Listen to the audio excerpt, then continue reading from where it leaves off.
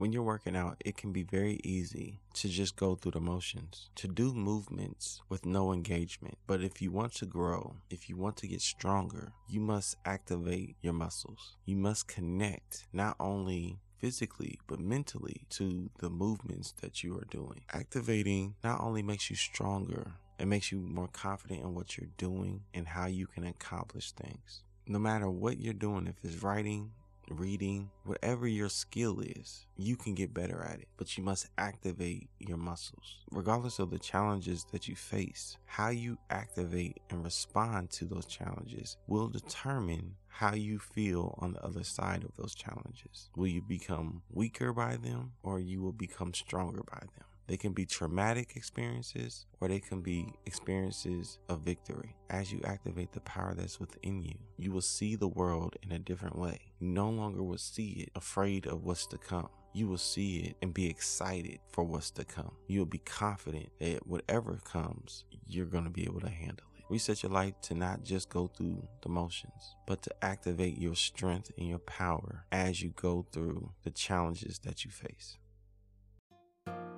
Are you enjoying the Reset Your Life Now podcast? Subscribe and leave a review on iTunes or on your favorite podcast platform.